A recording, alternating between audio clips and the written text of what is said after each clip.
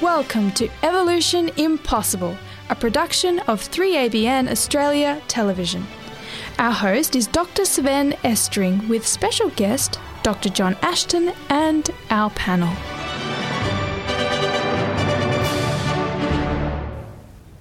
You're joining us for Evolution Impossible, where we're exploring the scientific evidence for the theory of evolution. And we have to say that we're starting to get a deluge of reasons to see why evolution is impossible.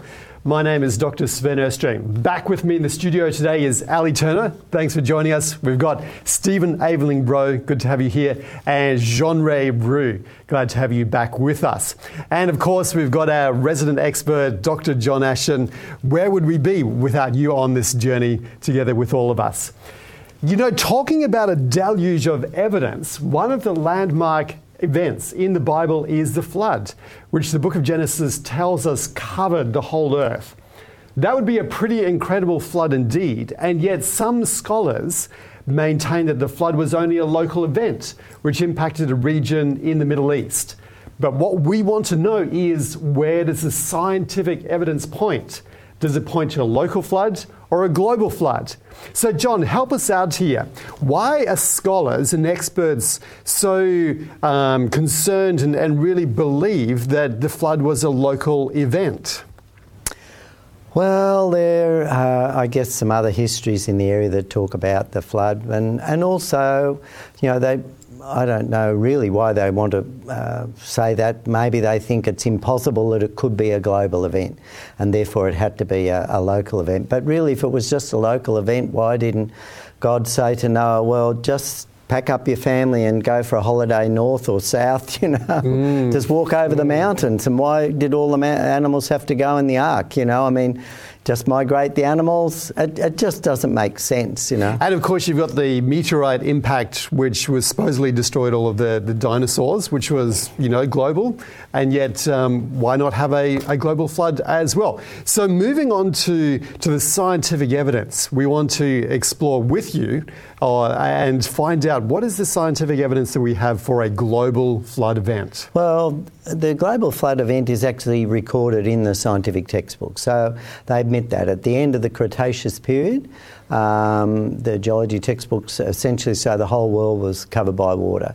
And there are a number of other extinction events too. The first one, the Ordovician, about 450 million years ago, according to conventional dating, and then another series of extinction events. So the geologists recognised that there were extinction events that wiped out huge numbers of animals at those times, huge percentages of marine life in one event and so forth. And so these are recognised, these global extinction events are recognised.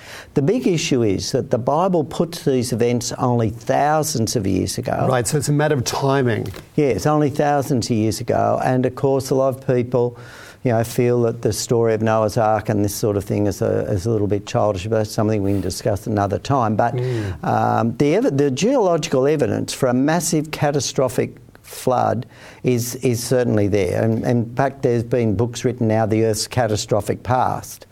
One of the things that the author of that, for example, Dr. Derek Ager, points out is, well, you know, I don't want creationists to grab onto this. You know, I still believe in long ages. But we can see that the long ages don't fit either. We can talk about that perhaps another time. But the evidence is there that there was a catastrophic destruction of life on Earth. The geologists put them over a period of about 400 million years apart, from about 450 million years ago to 65 million years ago, whereas the Bible puts this all together. But the Bible picture has some other advantages too, in that in the Bible it talks about the fountains of the deep opening and coming forth. And a lot of people just have this picture, it rained, you know, for 40 days and 40 nights and this sort of thing, yeah. But in actual fact, the Bible talks about massive, and these fountains of the deep that's what the Bible says, and that's as far as we can know. But it probably involved massive amounts of water, groundwater that was under there. That would have been much warmer, of course. That would have heated the oceans up as well. And so we had a lot of climatic conditions that occurred. Now, this actually provides a beautiful explanation for the ice ages, because we would have had this massive warming effect after the flood, and then of course with a lot of volcanic matter and ash and this sort of thing, we would have had cooling that occurred after that, which would produce ice age, and so produce these cycles afterwards. So going into the evidence itself, do we find in the strata evidence for this global flood? What is the specific evidence we're looking at? Well, in particular, if we say look at the Grand Canyon, we see all these layers on top of one another that have been laid down, that must have been laid down underwater.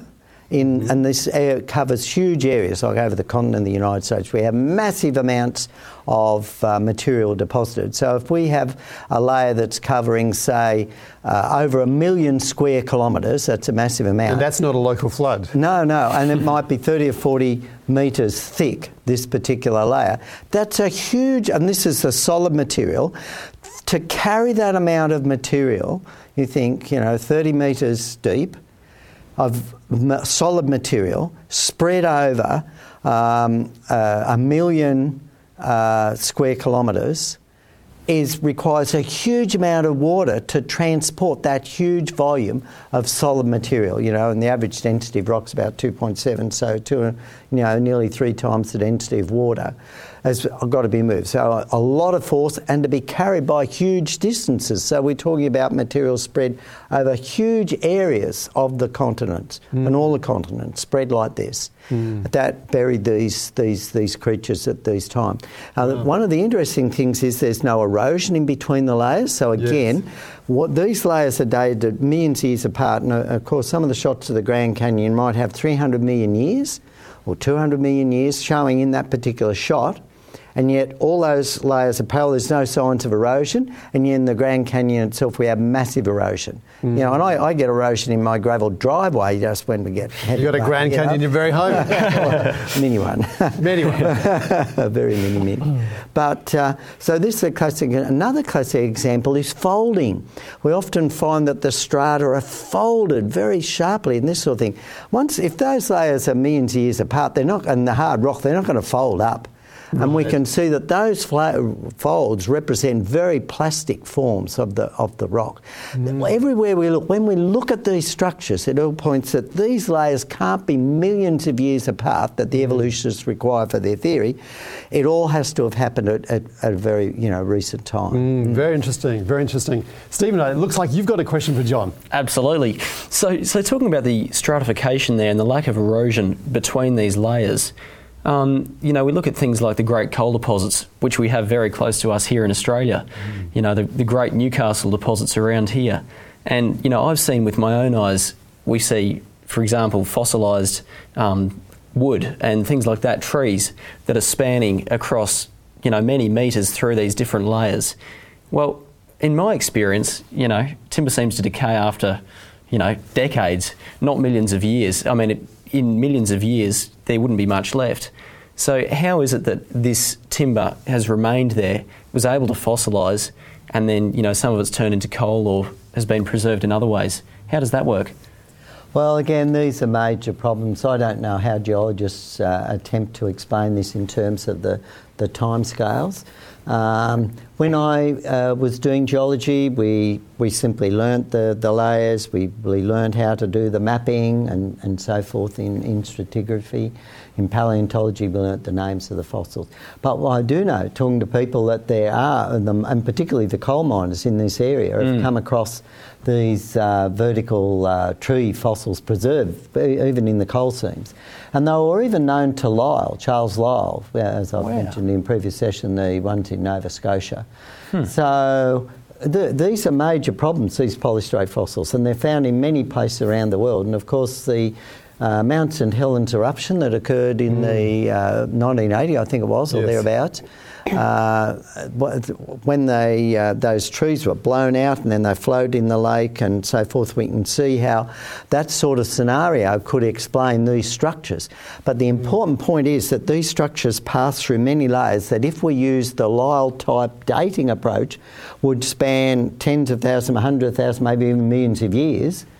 Whereas in actual fact, but in actual fact they can't be. So everywhere we look, we've got this, we've got this sort of evidence. Right. So moving to this concept of the Ice Age, as you mentioned before, I mean, it's a time which fascinates kids, the woolly mammoths and the saber-toothed tigers and things like that.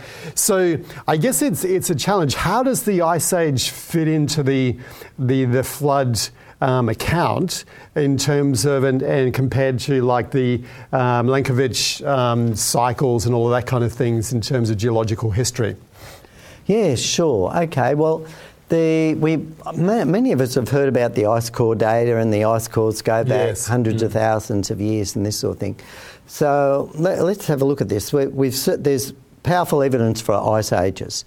And in the relatively recent past, for example, the official age for the Grand Canyon Ice Age is only about 12,000 years, even though Lyell dated it at about 35,000 years, from his guess, and his guess was way too old. And that was because of recent Ice Age activity in the area. But there's no actual secular model that can explain the Ice Ages. So when we look at the Milankovitch sort of theory, it's looking at perturbations or slight perturbations in the till of the Earth, varying the amount of sunlight. But it's not enough change in energy to actually trigger this. But they've got nothing else to sort of hang their hat on. But I've had a look at this Ice Age data because, there's a lot of questions raised on this when they say, people say to me, hey, John, so you believe the Earth's only 6,500 years old? What about these Ice Ages? They measure them, they go back 100,000 years. Well, the data just isn't there for a number of reasons. When you apply increased pressure to ice, it melts. If you have a block of ice and you put a wire across it with a couple of weights, it just slowly moves down because under that little bit of wire, increased pressure, decreased melting point. And so what happens is that you have, as the layers get compressed, the melting point changes, so any particular layering there is going to blur. Plus, when you look at the literature, you have that up in Antarctica, for example, you've got maybe 30 different ice ages supposedly recorded, yet you go to the Greenland ice core and there's only one ice age recorded. So there's major discrepancies between this Ice Age data, and also the interpretation becomes very, very blurred. And it's actually a very similar phenomena in terms of when they date these varves. Another area is, so we look at these lake varves, and these are where you get these little multi-layered layers that are supposed to represent sedimentation that's occurred with the melting snows through the years. The whole thing is that, and they say that they can date these back tens of thousands of years and so forth. The whole problem is that doesn't really work. In real life, we have what is called bioturbulence. Right. And bioturbulence mixes these layers up.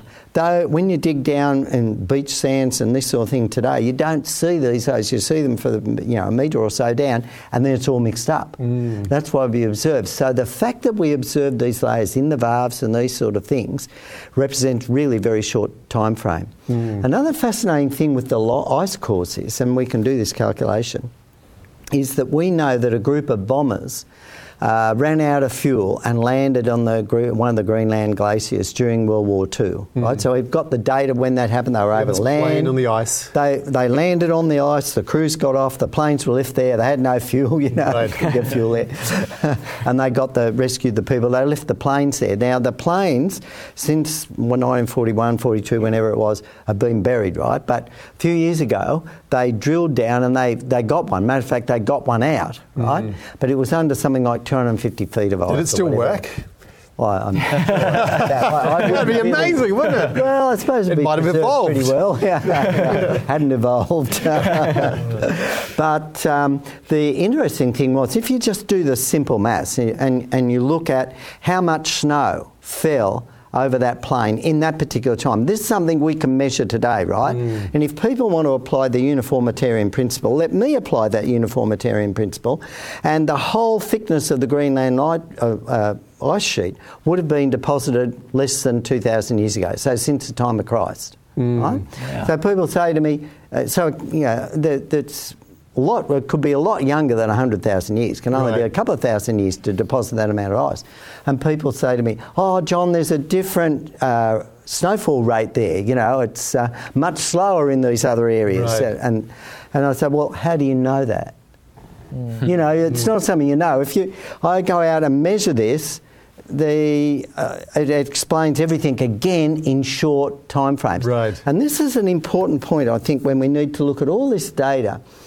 What does the data that we can go out and measure today tell us, right? And it really all points to the young ages and its position. Like, for example, one of the guys I met just recently was... he specialises in studying fossils, and he's done some work at the whale fossils that they've found on the mountains in Peru. Now, on the top of the mountains? Yes, on the top of a mountain, not buried, on the top in the desert. They've been around. Now, whales, although they can breathe air, they're not noted for mountain climbing. And there's a whole, pod of these whales are found there, and they're very well preserved. The balene's still there, hasn't broken off. So they're obviously buried very quickly. But why are they up there?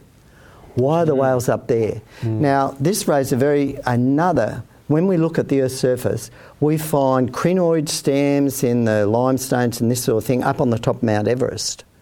Right? Now, these little creatures live down the bottom of the, water sort of thing. Why are they up there? So would it be geological kind of thrusting that they talk about? Would that have got the whales all the way to the top? Well, that's right. So what we have is we talk about this picture of the flood, right, and this sort of thing. But the flood embraces a whole catastrophic event where God destroyed the surface of the earth at that time and started again. And it involves not only the deluge of water, but it involves the movement of probably the continents and pushing up the mountain ranges. So the picture that we get from geology, from what we observe today, what we can go out and measure, drill down with our cores, go out with our little pick and see and photograph today, the picture that we have is that we have all these parallel layers that were laid down on top of one another, must have been laid down very rapidly because there's no erosion in between. Or they're folded up, and which must have happened while they were all soft, and so all the layers must have been soft. They rapidly buried a whole lot of creatures, from tiny little things to really big things that are all mixed up. And then after that time, there was massive movement on the crust that pushed up the mountains in the different ranges, the Alps, the Himalayas, South American mountains and so forth, and that's why we find these fossils up there. And then after that particular time, over hundreds of years, there were massive temperature cycles as the Earth cooled down, became very cold, and then warmed up again. And that explains exactly what we see. Dr. John, one of the things I was wondering is just backtracking a little bit to the strata, the widespread stratas. I heard some people refer to that and say this is evidence to say that the continents were previously connected and then moved apart over millions of years. What would you say to that? So the idea of Gondwana. Yeah, so what they're saying is, well, that could explain the fact that we have similar layers of strata around the world, that these things all sort of moved apart and so forth. Well, there most certainly could have been continental drift, and it could have been actually, in fact, quite rapid, particularly if it was lubricated hydraulically with water and so forth. I guess we're getting into space here where there's only certain things that we can know, and there are things that we can't know. We can make measurements today and do our best. But if we haven't observed it or... Yes, but there certainly could have been movement, how that happened, where the energy came from and this sort of thing. I understand creationists have done models of this to show that, they could have very rapid movement and this sort of thing. A lot of issues to look at in those particular models.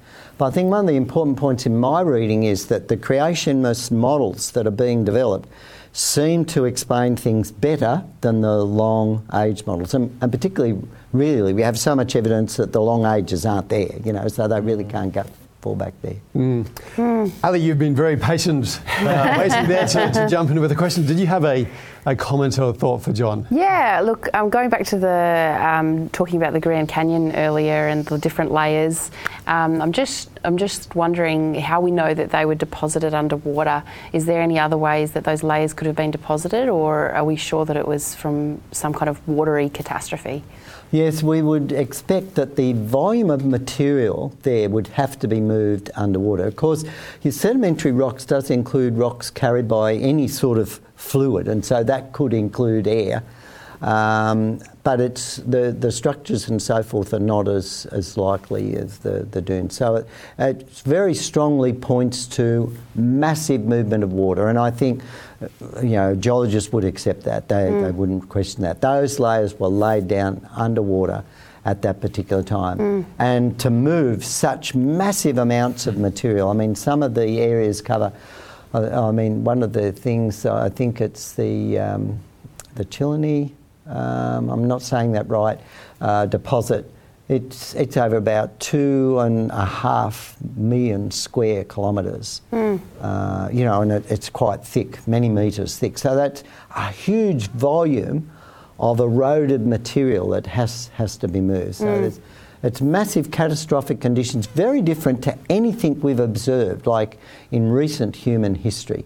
It's the only, I think it's evidence it's a one-off type event that occurred, as recorded in the Bible at that time. And in the book, you also talked about how there were some layers which actually were kind of thrust up and moved across the top of other layers, and pointed out the evidence, how that pointed towards the flood. Could you just share with us what the idea was there? Yes, well, of course, sometimes they find slabs of rock layers that are in the wrong order. And so in order to explain these, we have overthrusting. Right. And this is an area where there's a bit of contention and debate, because some of these areas cover... The overthrusting has been for a long way, so why didn't the rocks all break up and this sort of thing? Because of the friction and so, again, the only possible explanation for these big slabs of rock to move so far with overthrusting is that they had to be hydraulically lubricated. Otherwise they're going to break up. One of the other factors I guess I haven't mentioned is that there are areas where there's like 100 million years of fossils, of layers, missing, and yet there's no signs of erosion in between. So where did they go?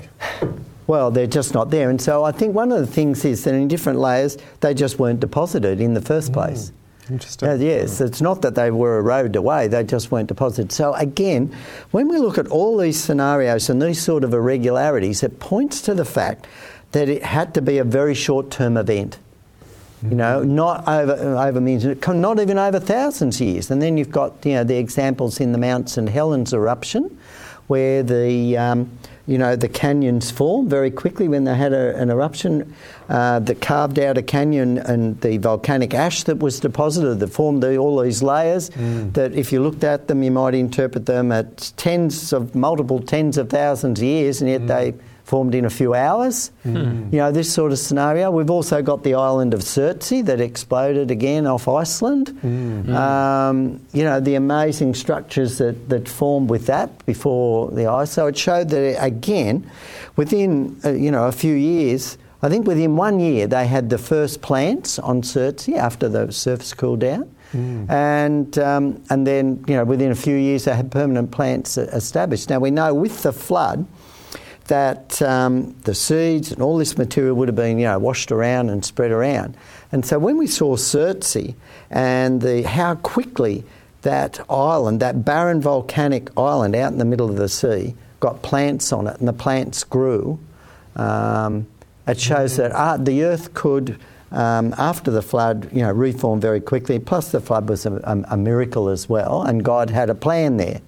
To destroy the earth. But I think when we look at the science, and the bottom line is this, when we look at the science of what we can go out and measure today, it fits the biblical model to a T. You know, geologists can't explain these rapid folding strata. They can't explain the fact that there are no erosion is occurring in between these layers, and yet these layers span millions of years, and yet they're all flat and parallel. They even massive coal beds are hard to explain. Yes. The way that hasn't decayed over time, but that was compressed. And recently I saw some research, it takes a very short amount of time to actually form the coal, relatively speaking, and the long ages might have caused its decline. Do you have any thoughts on that? Well, I'm not an expert on, coal formation, but I think the flood model again explains that coal where you have the heat from the volcanoes, all these fossils massively cleared, they float, form together, and turbulence, and then get buried and dumped on. And get buried. So the flood model certainly explains the coal, and the fact that you have this, all this timber buried, and then the heat to coalify it and so forth. Another visually very stunning thing that we see around the world is chalk layers. You've got the cliffs of Dover. Like cliffs of Dover, yes. And just how does that kind of fit into the flood model and also the geological column as well? So that's the Cretaceous, and of course that particular deposit there spreads from Ireland through to Turkey. It's a massive deposit full of fossils, but these similar chalk deposit for the Cretaceous, Great Australian Bight, same period. So they're all around the world. So again, these deposits that have these same structures all around the world point to the flood being a global event. Impossible to be a series of little, local floods, because little local floods wouldn't produce these same patterns of strata that we see around the world today. And so the little local flood model in all these different areas around the world just doesn't work. Everything points to the biblical model. And really I think it's a wake-up call. Then I think our science would progress far more rapidly if we accepted that the Bible in actual fact was inspired by God. So, John, as we start to wrap up and head towards the finish of our episode, could you just summarise what's the key evidence that leads you to believe in a global flood? The fact that when we look at the global picture of the surface of the Earth, there's this thin layer of sedimentary rock laid down by water. We've got all these massive sedimentary beds around here with parallel rock layers in them, all laid out. We've got all the buried fossils of all the buried animals. To me, it just all points to one big global catastrophe. It's amazing. So there really is scientific evidence for a global flood. And that really builds my faith and confidence in the Bible. And you may be wondering if there's any other evidence that the flood was a catastrophe that impacted our whole entire planet. Well, you'll definitely want to join us next time as we explore the historical evidence for a global flood. In the meantime, you can catch up on previous programs on our website, 3abnaustralia.org.au. And the other thing as well, if you want to dive into the evidence, go to your favourite online bookstore and get one of Dr. John Ashton's book, Evolution Impossible. We look forward to you joining us next time.